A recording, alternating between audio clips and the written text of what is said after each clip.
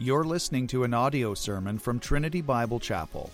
For more information, please visit our website at trinitybiblechapel.ca. So we've got about a chapter and a half left in Matthew. Some have asked. I've been in Matthew, I think, the first sermon I preached in Matthew was in 2017. So that's about half a decade. And some have asked me what we're going to do next. And we made a decision this week on what we're going to do next. How many of you want to know? Well, you'll have to come that Sunday and find out. I'm not going to tell you.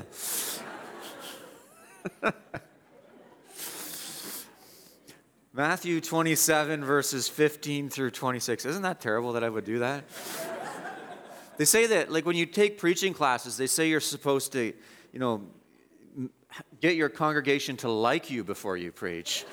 And then to try and pull something like that is just so counterintuitive. But anyway, we're in Matthew 27, verses 15 through 26. I'm not telling you today. I didn't tell the first service, so I won't tell you, but I'm sure you'll find out in the next few weeks. Matthew 27, 15 through 26. Now at the feast, the governor was accustomed to release for the crowd any one prisoner whom they wanted. And they had then a notorious prisoner called Barabbas. So when they had gathered, Pilate said to them, "Whom do you want me to release for you? Barabbas or Jesus, who is called Christ?" For he knew that it was out of envy that they had delivered him up. Besides, while he was sitting on the judgment seat, his wife sent word to him, "Have nothing to do with that righteous man, for I have suffered much because of him today in a dream." Now the chief priests and the elders persuaded the crowd to ask for Barabbas and destroy Jesus. The governor again said to them, "Which of the two do you want me to release for you?" And they said, "Barabbas." Pilate said to them, "Then what shall I do with Jesus, who is called Christ?" They all said, "Let him be crucified." And he said, "Why? What evil has he done?" But they shouted all the more, "Let him be crucified." So when Pilate saw that he was gaining nothing, but rather that a riot was beginning, he took water and washed his hands before the crowd, saying, "I am innocent of this man's blood. See to it yourselves." And all the people answered, "His blood be upon us and on our children." Then he released for them Barabbas, and having scourged Jesus, delivered him to be crucified. Let's pray together. Oh God in heaven, we pray that you would please be present with us by the power of the Holy Spirit. We come to you in the name of Jesus, our Savior, and we pray that he would be known today, that in his person and in his works we would delight. We pray that by his preached word, you would strengthen us this morning, and that those who are lost in their sins would be brought to the forgiving grace of Jesus. Those who are backslidden would come home, that your people would be strengthened and unified for having gathered. Oh Lord, please anoint everything that takes place in this hour as the word is preached. In Christ's name, amen. So this is the Passover week, and as the Passover week wraps up, it's actually by now, it's daylight, likely, and so we've spent a lot of time in the evening before the crucifixion of Christ, while this is the day of the crucifixion. Christ had his show trial with the Sanhedrin. Sanhedrin was the high court of Israel, and he had his show trial with them, and they declared him guilty for blasphemy, simply because he pronounced himself to be the Son of God. And then they delivered him over to Pilate. Pilate was the governor of Judea. He was appointed by Rome. And is the governor of Judea appointed by Rome? That is because Judea was captured by Rome. They were a subjugated people, a people who had been subjugated by the Roman government. The Jews were.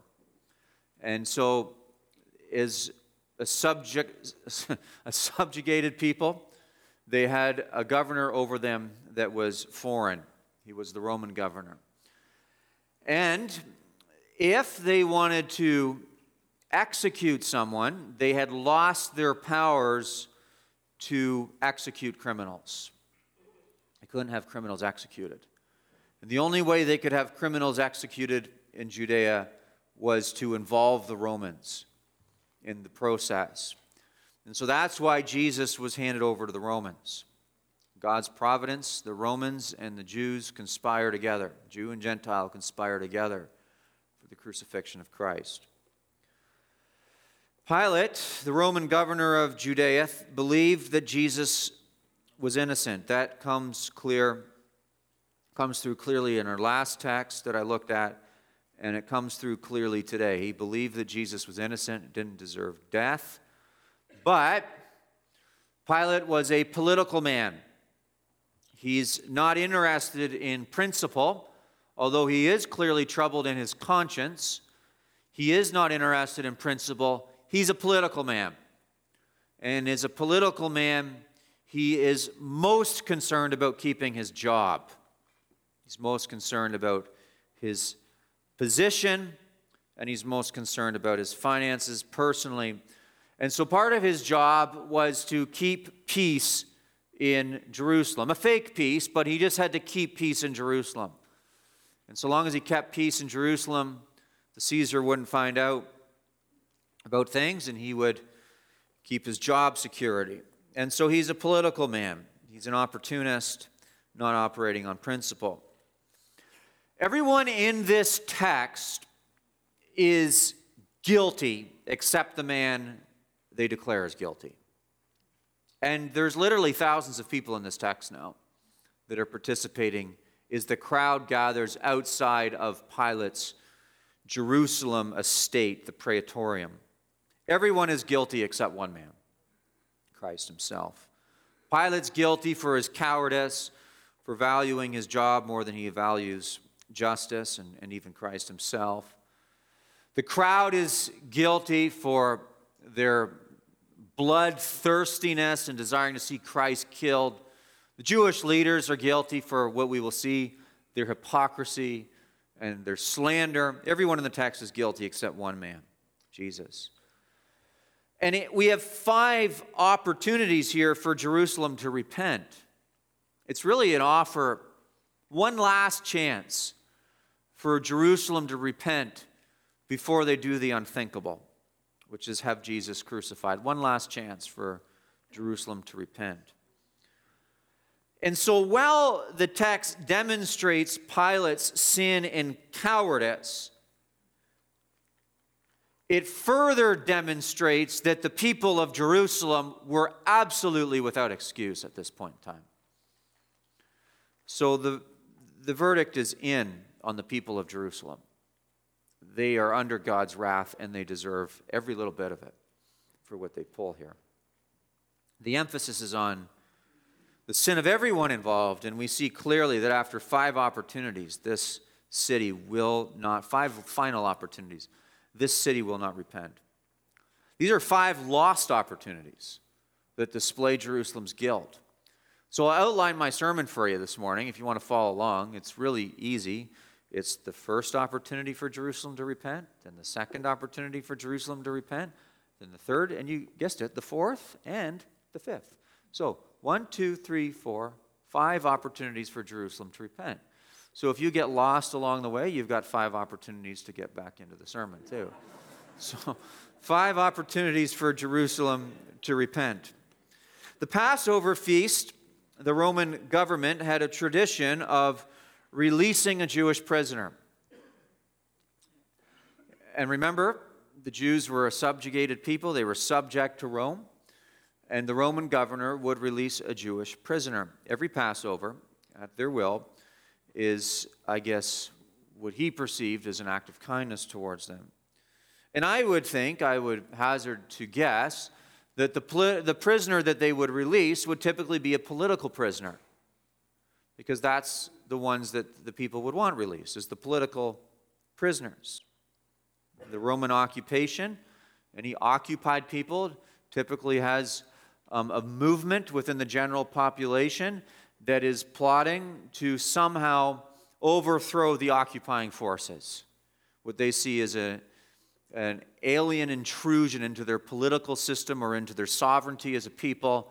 And so any occupied people typically have a movement from the inside to overthrow the occupying forces. And there were movements within Israel of zealots and militiamen. I think Simon the Zealot, one of the disciples, was formerly one of them. But there were movements within Israel, within Judea, to overthrow the occupiers, Rome. And those who attempted to overthrow Rome and were then taken prisoner by Rome would have been perceived by, I would guess, a sizable faction of the population as political prisoners. Because the people would have seen the insurrectionists as doing what we all kind of want to do.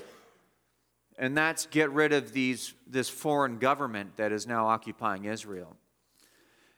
And so every Passover, the Roman government would offer to release one of the political prisoners. And we are introduced today to a political prisoner. But we look at the situation in verse 15 and we see what I just said, that they offered to release a prisoner. So verse 15 says, "Now the feast, the Passover feast, the governor was accustomed to release for the crowd any one prisoner whom they wanted." Now, let's just pause for a minute. You notice the word crowd there. I've heard the crowds. How many times in Matthew have we heard the phrase or the word crowd? It seems that everywhere that Jesus goes, there's a crowd. And we're always dealing with what? The crowds, the crowds, the crowds, the crowds. They're everywhere. Always having to deal with the crowds. And here's the crowd. And so to quell the crowd that gathers outside Pilate's Jerusalem residence, Praetorium, they release a prisoner. And today we're introduced to a prisoner by the name of Barabbas, a Jewish man held prisoner by the Roman government in verse 16. And they had a notorious prisoner called Barabbas. If you read the other Gospels, what do you find? But that Barabbas was an insurrectionist. He was a zealot, a militiaman. He was part of the group that had formed as a civilian militia that was going to overthrow the Roman government, at least it was their objective, to liberate the people from Rome. He would have been considered, in the eyes of the Jewish people, a freedom fighter. Somehow we have to achieve freedom amongst these tyrants or from these tyrants, and we're going to achieve it by military force, and so he would have been one of those people. An insurrectionist, and not only an insurrectionist was Barabbas, but Barabbas was a man who was involved in an insurrection, and while he was involved in the insurrection, committed murder. He killed someone. I don't know who he killed, but he killed someone. And so he was a violent insurrectionist according to the other Gospels. Barabbas. They had a notorious prisoner named Barabbas. And with the introduction of this notorious prisoner named Barabbas, we have the first opportunity for Jerusalem to repent. But before I move on to the first opportunity for Jerusalem to repent, one more comment. And that is that my sermon's going to end with some very clear application. But before I get into the body of the sermon, I want to give you one clear point of application, because the bulk of it is going to be at the end. And the one clear point of application that I want to give you before we get into this is the one clear point of application I want you to take home today. Is that often before God judges people, before he damns them, he gives them opportunities to repent. Because he's merciful and he's kind. Here we have 5. And if you're here today and you're in sin, God's giving you an opportunity to repent. And you don't know how many more you have. This could be your last. You don't know. I don't know what your excuse is for your sin. I don't know what your reason is for your unbelief and your rebellion against God. But you've got at least one more opportunity today to turn from your sin and embrace the free grace of Jesus Christ and entrust yourself to him. So come to Jesus, as this might be your last opportunity. These guys had 5 more, and they were lickety-split. Boom, boom, boom, boom. Probably didn't even take as long as this sermon's going to take. And then their hearts were hardened. Jerusalem's first opportunity to repent. Having interrogated Christ in the praetorium, his Jerusalem residence, he would have preferred to be by Caesarea by the sea, where he had his official residence, but during the feast times he'd come to Jerusalem. Jerusalem was a hotbed of rebellion and sedition in Rome, much like those of us who grew up in the 80s and 90s remember the situation in Ireland and how volatile it was on a regular basis, and very similar Jerusalem would have been perceived in that day. And Jerusalem was a place where there was always a lot of activity, and the militia activity and the sedition and the attacks would typically take place during religious festivals. And so Pilate would go to Jerusalem during the religious festival. This was a religious festival, the high religious festival, which is the Passover. Everyone's in Jerusalem, so Pilate's in Jerusalem. And he's interrogated Jesus Christ in the praetorium, his official residence. And now what he does is he steps outside the praetorium on a raised platform to address a crowd that is gathered there. And why have they gathered there? They've gathered there, we already learned the circumstances, because it is the custom of the Roman government to release a political prisoner at the feast. And so they've gathered for this yearly event whereby Pilate exits the praetorium, stands on a raised platform, addresses the crowd, and releases a political prisoner. Verse 17. So when they had gathered, Pilate said to them, "Whom do you want me to release for you? Barabbas, or Jesus, who is called Christ?" Now, Pilate didn't believe Jesus is guilty. This comes out very clearly, and it even came out in the last text, verses 11 through 14. So is the political man that he was, he's looking for an easy out. He's hoping that they don't choose Christ. He's actually thinking, if I put Christ before them and Barabbas before them, they'll probably choose Christ to be released and Barabbas to be killed, because Barabbas is such a shady guy. And why would we choose Barabbas over Christ? What kind of batty behavior would that be, to choose Barabbas over Christ?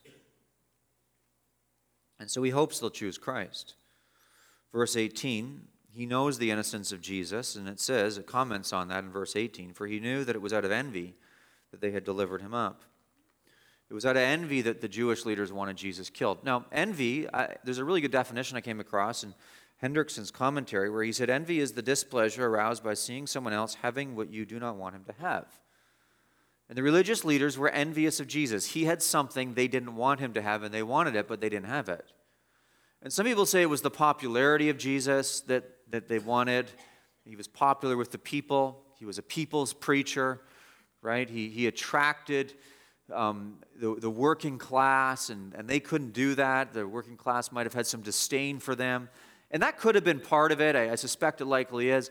But if you read the Gospel of Matthew, the thing that is regularly contrasted between Jesus and the religious leaders of his day is not the popularity as much as it is that, unlike the religious leaders, he preached as one who had authority. I suspect that the envy was from his preaching ministry, because he held nothing back. He was fearless. He did not fear the Pharisees. He did not fear the Sadducees. He did not fear the scribes. And in fact, as we saw, as he wound up his ministry in the temple during the Passover week, they tried to attack him and confuse him, and he just left them with their tongues tied.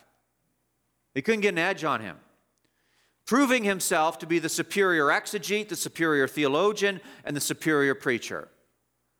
And so I suspect that the envy came from the fact that he was one who preached with the wisdom and power of God, something they didn't have. So they hated him for it. They hated everything about Christ. They hated what he stood for. They hated his preaching. They hated his disciples. They hated what he said. They hated his clarity. They hated how cutting he was with the religious leaders. They hated his fearlessness. They hated his courage. They hated him. They envied him. Because of envy, they hated him. And what we see happen here is this envy that comes out of them is he has found favor with God and they do not have favor with God. That's absolutely clear. He has the favor of God. They do not have the favor of God. I think it's similar to the envy that came out in the first few chapters of the Bible between Cain and Abel. Because Cain saw the favor of God rest upon Abel, so he killed him. Right?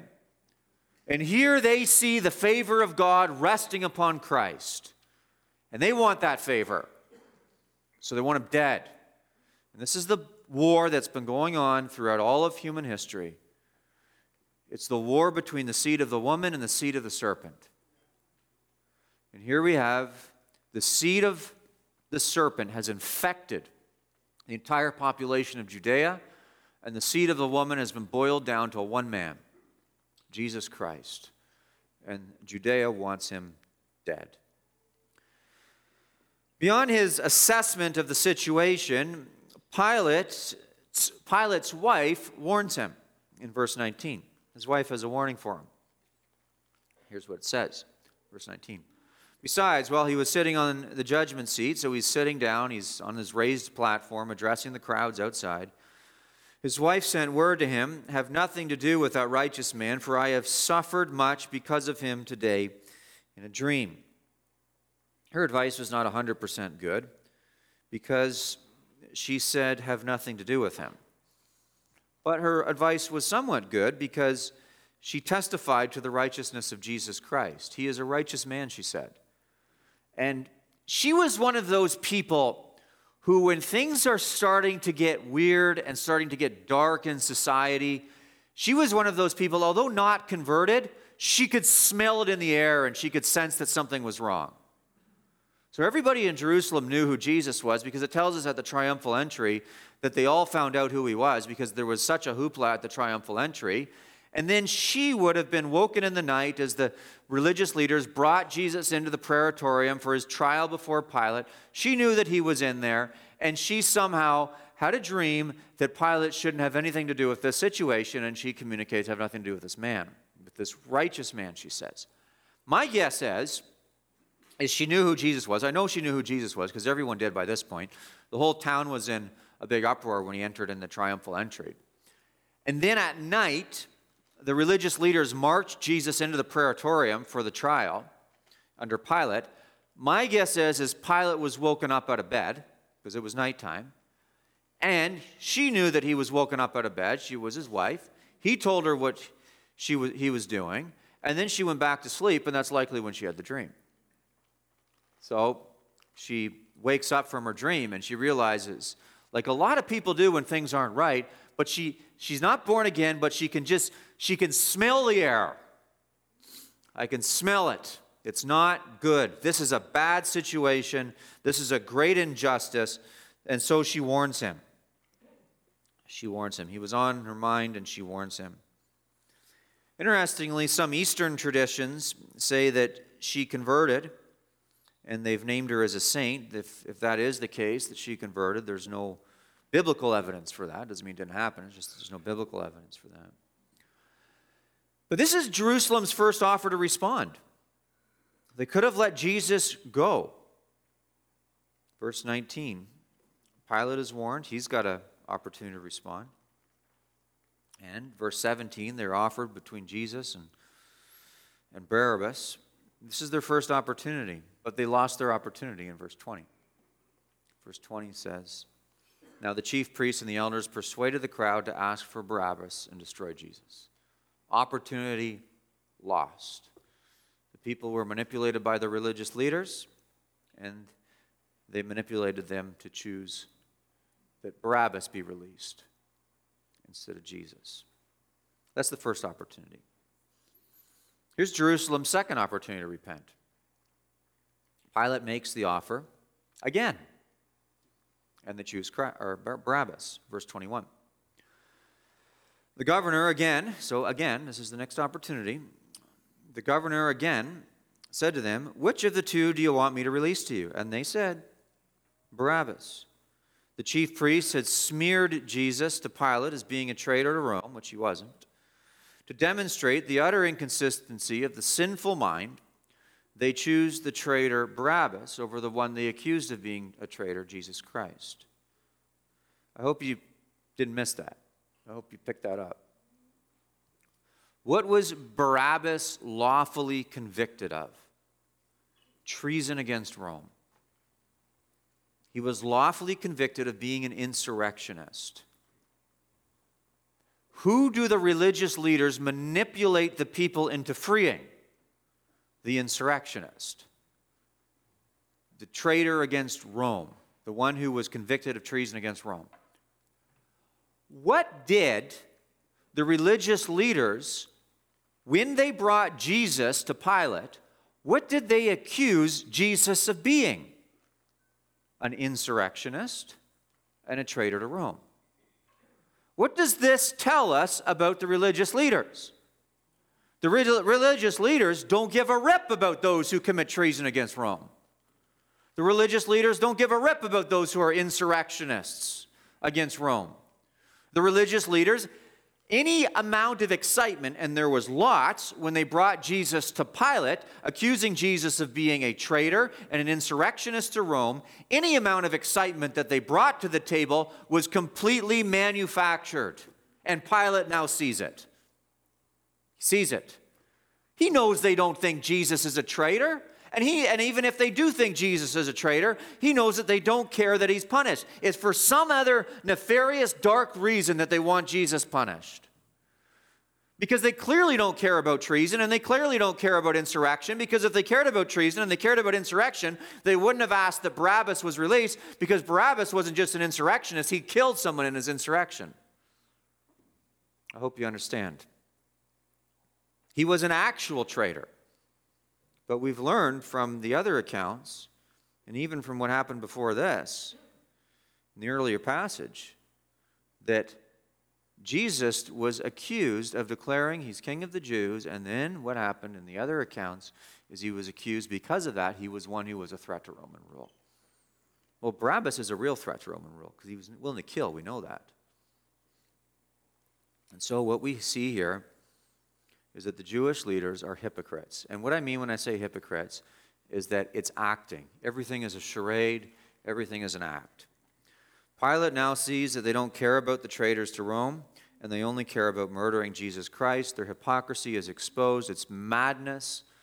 It's total baddiness. It's so outlandish what's going on here. That's their second opportunity to repent. They don't take it. They lost their opportunity. No, they have a third opportunity. By the way, Pilate has an opportunity too to repent, but he doesn't take it either. They have a third opportunity to repent. Pilate is offered, he's offered of the Jews, he offers the Jews another opportunity to repent, but he knows Christ is innocent, so what he does is he tries to weasel himself out of this with one more offer. And hopefully they'll choose right this time. What's the definition of insanity?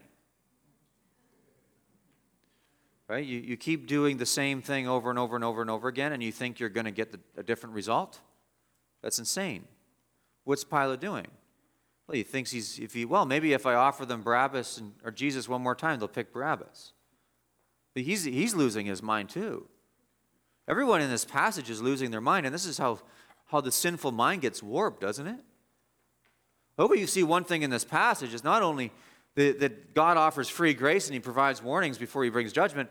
But not only that, sin makes you crazy.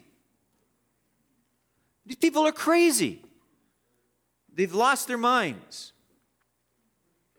And he wants the Lord Jesus to be declared innocent, but he doesn't want to offend the crowd. But maybe this time they'll choose right. He thinks way too highly of these people. Verse 22 says, Pilate said to them, "Then what shall I do with Jesus who is called Christ?" Thinking that he's going to force this on them. Well, maybe they really don't want him to be crucified, do they? I mean, they know that he's innocent. And then, so how do they respond? Crucify him. Let him be crucified, in verse 22. Eventually, Pilate's got to realize that these people want him dead. You can't reason with them. And Pilate thought higher of the Jews than he should have. They're under a spell and have been whipped up into this demonic frenzy. And Pilate is a terrible man. Since when, by the way, does a judge, so he's functioning as judge here, since when does a judge, he knows what's right, he knows what's wrong, and then he turns to the population and says, hey, you help me figure out what's right and wrong.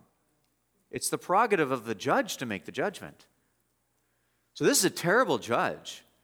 This is a terrible politician. He's a total wet noodle. And he's pronouncing now, he's rendering his verdict on the basis of public sentiment, not on the basis of evidence. Pilate's a terrible human being. Jerusalem's third opportunity to repent. I said there'd be 5 opportunities. That was the third. Here's the fourth. Pilate knows Christ is innocent, and so he gives them another opportunity. But this time, their demonic frenzy won't even engage in the opportunity. They're so whipped up here. Verse 23. And he said, why? What evil has he done? Now notice he asks them the question. He already knows he hadn't done evil. But he asks them the question. And previously, pay attention to this. Previously, when he asked them the question, what were they able to say? Well, he's king of the Jews, insinuating he's a traitor. He's an insurrectionist. That's what they would have said in previous times. But they're trapped here. They can't say that because they're asking for the real traitor and the real insurrectionist to be released. And so they're trapped. So they won't even answer him. They don't care about truth anymore. They care about one thing, and they care about power. And what they say in verse 23, he says, what evil has he done? Pilate knows he's done no evil. They even know he's done no evil, I think. But they shouted all the more, let him be crucified. They won't even engage at this point. They don't answer him. They just want blood. Crucify him. William Hendrickson captures the moment so well in his quick comment on this. Over and over again, these terrible words are yelled until they become a monotonous refrain, an eerie, ominous chant. Let him be crucified. Let him be crucified. The crowd had become a riotous mob, an emotion-charged, screaming rabble, whipped up by the demons of hell. This crowd had become the voice of hell. The voice of hell. Pilate is a wet-noodled, unprincipled politician who should have acquitted Jesus right there on the spot and pronounced him innocent. Not guilty. He knew he was innocent. He knew he was not guilty. He had been warned by his wife as one last offer of God's grace, but he wouldn't take responsibility for his actions. So what he does is he turns to the crowd. He's a wet-noodled, unprincipled, opportunistic politician. That's Pilate. The religious leaders, by this point, it's very clear that they're wolves. They're the blind leading the blind. They're wolves who've been set loose amongst the flock to turn the flock away from Christ into hellfire, more concerned about themselves, more concerned about their position, more concerned about people what would think of them than they are about truth. Manipulative, sneaky devils that they are, the religious leaders. Pilate, the wet noodle politician, the religious leaders are wolves. And the crowd? Well, the crowd has become possessed by Satan himself. having had 4 offers to repent, but instead decides no longer to engage in the offers, but simply to rabidly and emotionally demand the crucifixion of Jesus Christ. The crowd has descended into pure darkness. And as a point of application, you will hear among some people who claim to believe in the cause of freedom, within our own context, there's a phrase that gets tossed around as these so-called lovers of freedom promote democracy. And the phrase is, the voice of the people is the voice of God. Well, if anything ever is a condemnation of pure democracy, it's this. The voice of the people is not the voice of God. God speaks for himself. Okay? And the voice of the people here becomes the voice of Satan. And pure democracy, unprincipled, unregulated democracy without the form of God's law descends into pure hell. And here's where it descends, right here. The democratic process. Jesus Christ is condemned to be crucified. Nobody to speak against him. An overwhelming majority wants him crucified. Christ is innocent. Pilate is the wet noodle, the religious leader are the wolves. The crowd becomes possessed by demons, and Christ himself is innocent. Pilate knows it, his wife knows it, and I suspect that even the crowd knows it, because in verse 23, Pilate offers them one more opportunity to bring forward evidence against Jesus, and they refuse to answer, and their only engagement is, let him be crucified. That's the 4th opportunity to repent. The 4th. It gets worse as it goes on. It gets worse as it goes on. The 5th opportunity to repent that Jerusalem has. Here's the 5th. Pilate becomes more uncomfortable with the crowd because they threaten a riot in verse 24. So when Pilate saw that he was gaining nothing, but rather that a riot was beginning, and he would have lost his job perhaps if the riot had broken out, so he tries to have his cake and to eat it too. He doesn't want the riot because if news of riot gets back to Rome, he's going to get in hot water with Caesar, and he might lose his job. And the thing he's most concerned about is his job. That's always a bad thing. I hope the thing you're most concerned about is not your job. I hope it's principle, the Lord Jesus and his honor, truth, and justice. I hope that's what you're most concerned about, not your job. Well, Pilate's most concerned about his job, and it comes through here because he's not willing to do what's right. He wants to satisfy his conscience and the crowd all at once, so he's going to compromise. But in doing so, in his attempt to satisfy his conscience and satisfy the crowd, he cannot satisfy justice. And verse 24 tells us that. So when Pilate saw that he was gaining nothing, but rather that a riot was beginning, he took water and washed his hands before the crowd, saying, I am innocent of this man's blood. See to it yourselves. The washing of the hands is a reference to an Old Testament passage in Deuteronomy 21, verses 6 through 7, which speaks of men absolving themselves of murders that they did not commit.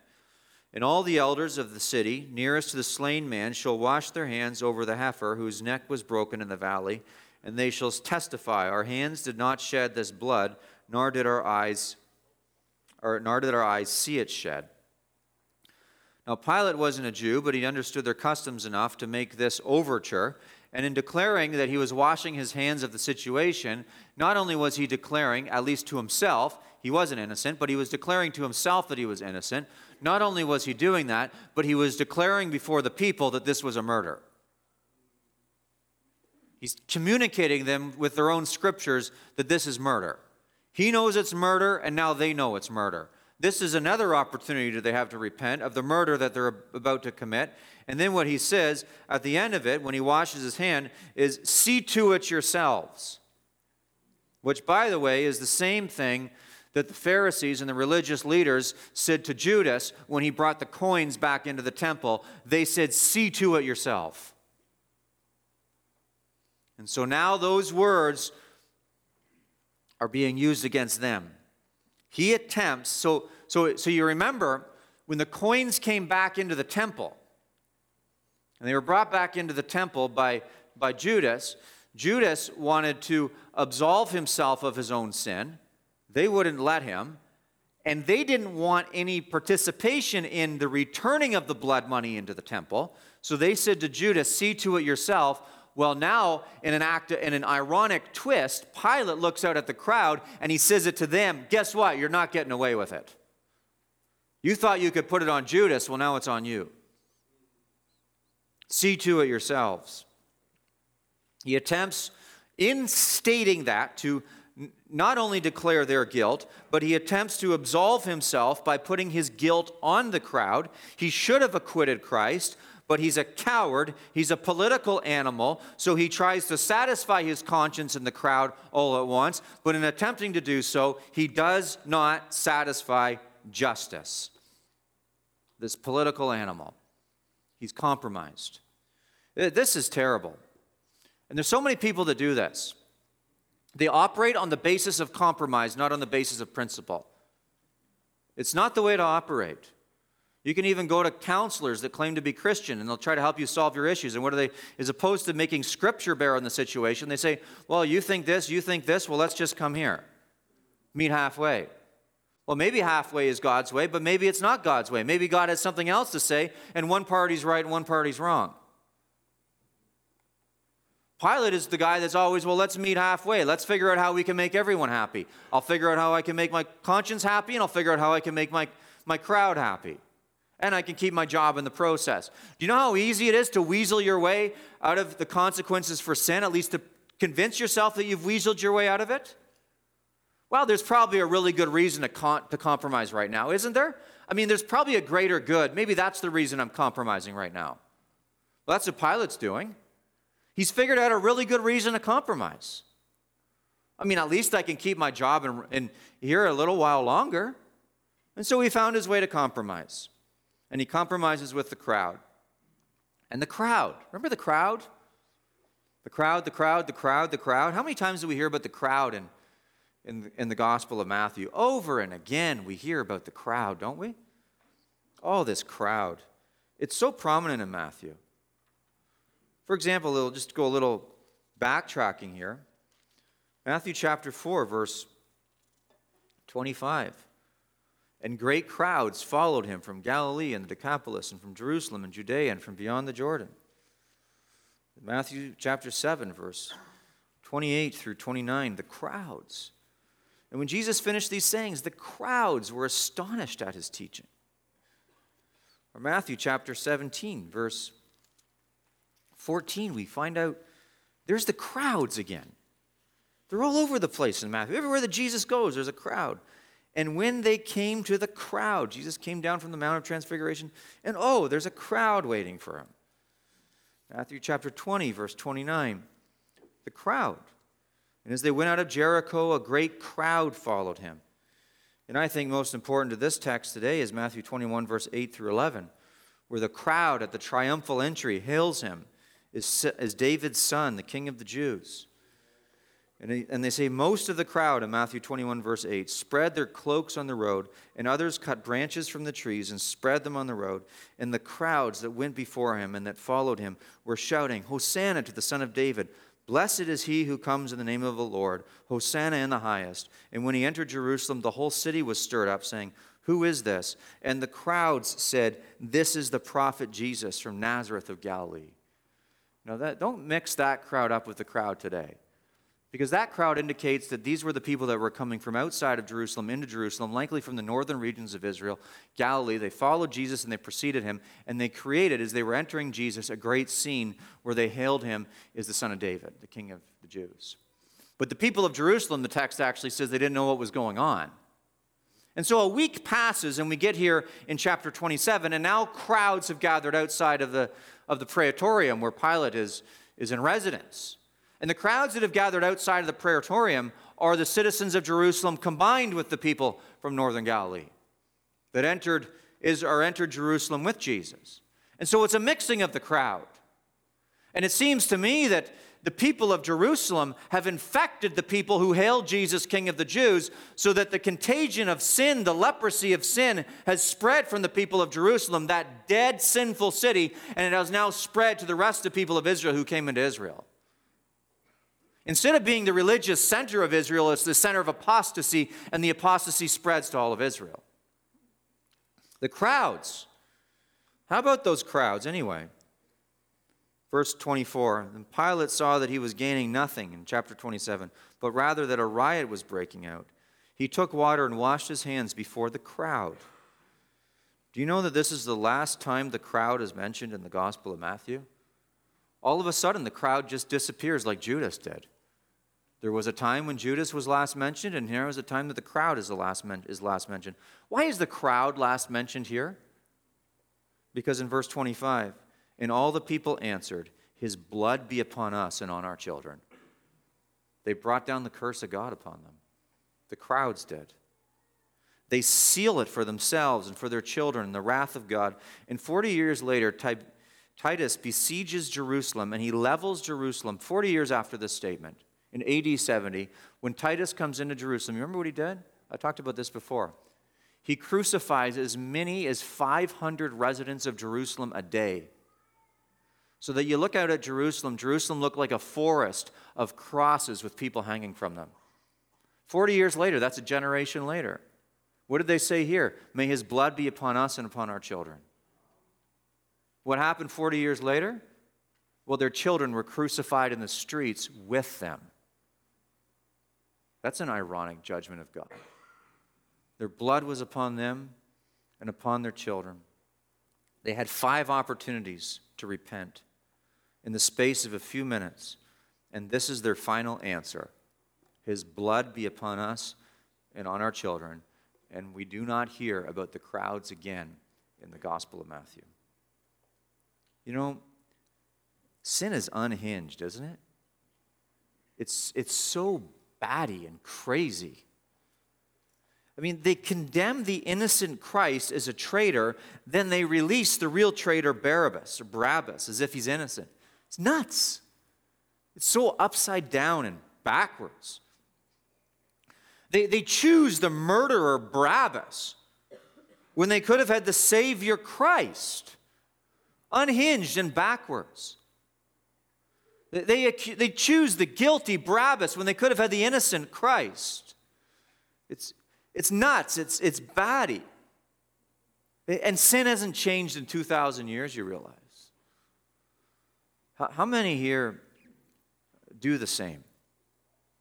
How many here choose the soul-murdering sin over the innocence of Jesus Christ in a moment of passion? Just this one time. Or is there anyone here who's just sitting there and you're letting sin ravage your soul because you like it so much? You know it's doing you no good, but you like it. And there's something that's cozy about it. And here I am standing here offering you the free grace of God if you will but repent and entrust yourself to Jesus Christ. And yet, just like the crowd, give us Barabbas, away with Jesus. How many are doing that? Are any? Unhinged and batty, isn't it? How many do the same? How many? You don't call it Barabbas, do you? But it's still a killer. How many would love to indulge their secret porn habits because they fear coming clean and they reject the free offer of God's grace in Jesus Christ? Oh, I'll take the murderer of my soul, but away with Christ. They won't take his free grace. How many? How many will indulge the smoking of dope or the illicit sex or the drunkenness and won't come clean and would rather pretend that all is well while secretly knowing that they'll be damned to hell with the Jews that declared crucify him? You see, what I'm trying to say is that sin hasn't changed. It hadn't changed a bit in 2,000 years. And every one of us ought to hear this text and this cry to crucify Jesus Christ and know that many are there right now in this room, and all of us have been there at one point or another, haven't we? I don't want to hear about this Christ, someone says in his heart. Choose some vile, unnameable darkness over the light of this world. How many? Is that you?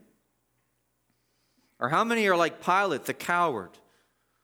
Well, I could name politicians. Our premier is certainly like him in one way or another. But how many right here are like him? He governs a people like that. That's why he gets away with what he does. You won't convert because you're too afraid of what somebody else will say about you or what somebody else will think about you. You're too afraid of what the crowds will say about you. Pilate, by the way, it didn't go well for him. We know what happened with the crowds. They were crucified in 70 AD, but you know what happened to Pilate? Just a couple of years later after this, Caesar moved him out of Jerusalem. He demoted him, and he sent him off to Vienna, modern-day Austria. And he was impoverished in Vienna, and then he killed himself like Judas did. That's how it ends for Pilate. Pilate had an opportunity here too, but he was too much of a coward to take it. You see, he gave his life for Rome. He gave his life for honor. He gave his life for his job, and he couldn't keep it. Because eventually Rome turned on him too, and they sent him off to Vienna, and there he died, a miserable, penniless man. He sold his soul for wealth. And isn't that how the devil always works? He overpromises and underdelivers. He could have had Christ. He stood. Could you imagine Pilate? He looked Christ in the eyes and knew that he was innocent and would not entrust himself to him at that point. He wouldn't do it.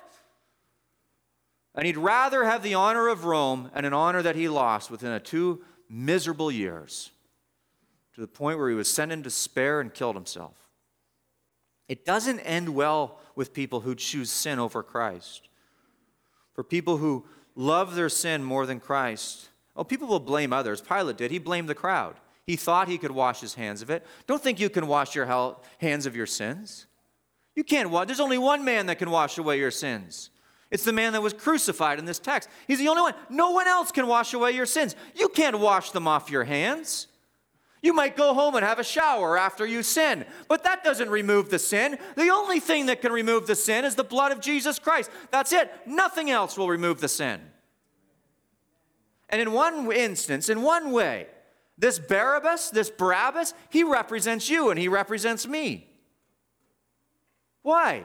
Because the guilty offender got off the hook while the innocent Christ was sent to the cross. Well, that should have been me on the cross. Well, that should have been you on the cross.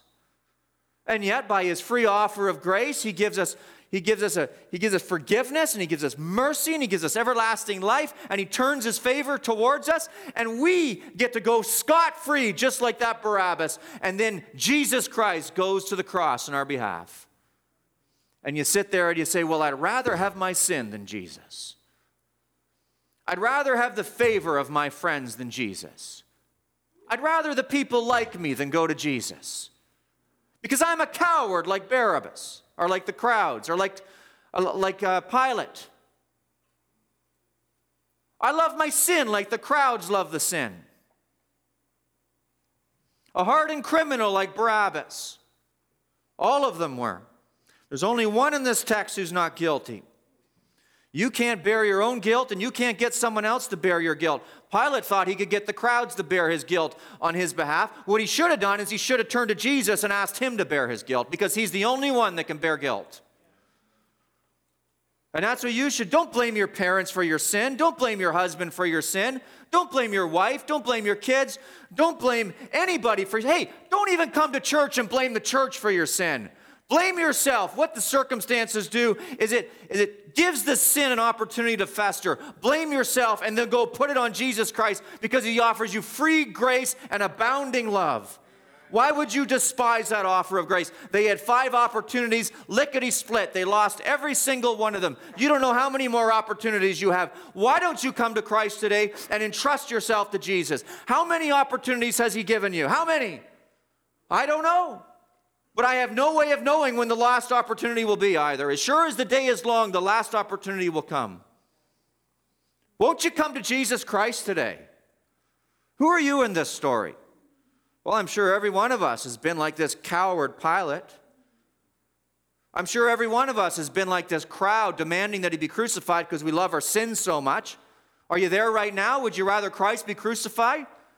Or would you rather come clean with your sin? But you can be like Barabbas. You can go scot-free. And you can have full pardon and full redemption. And Jesus dies in your place.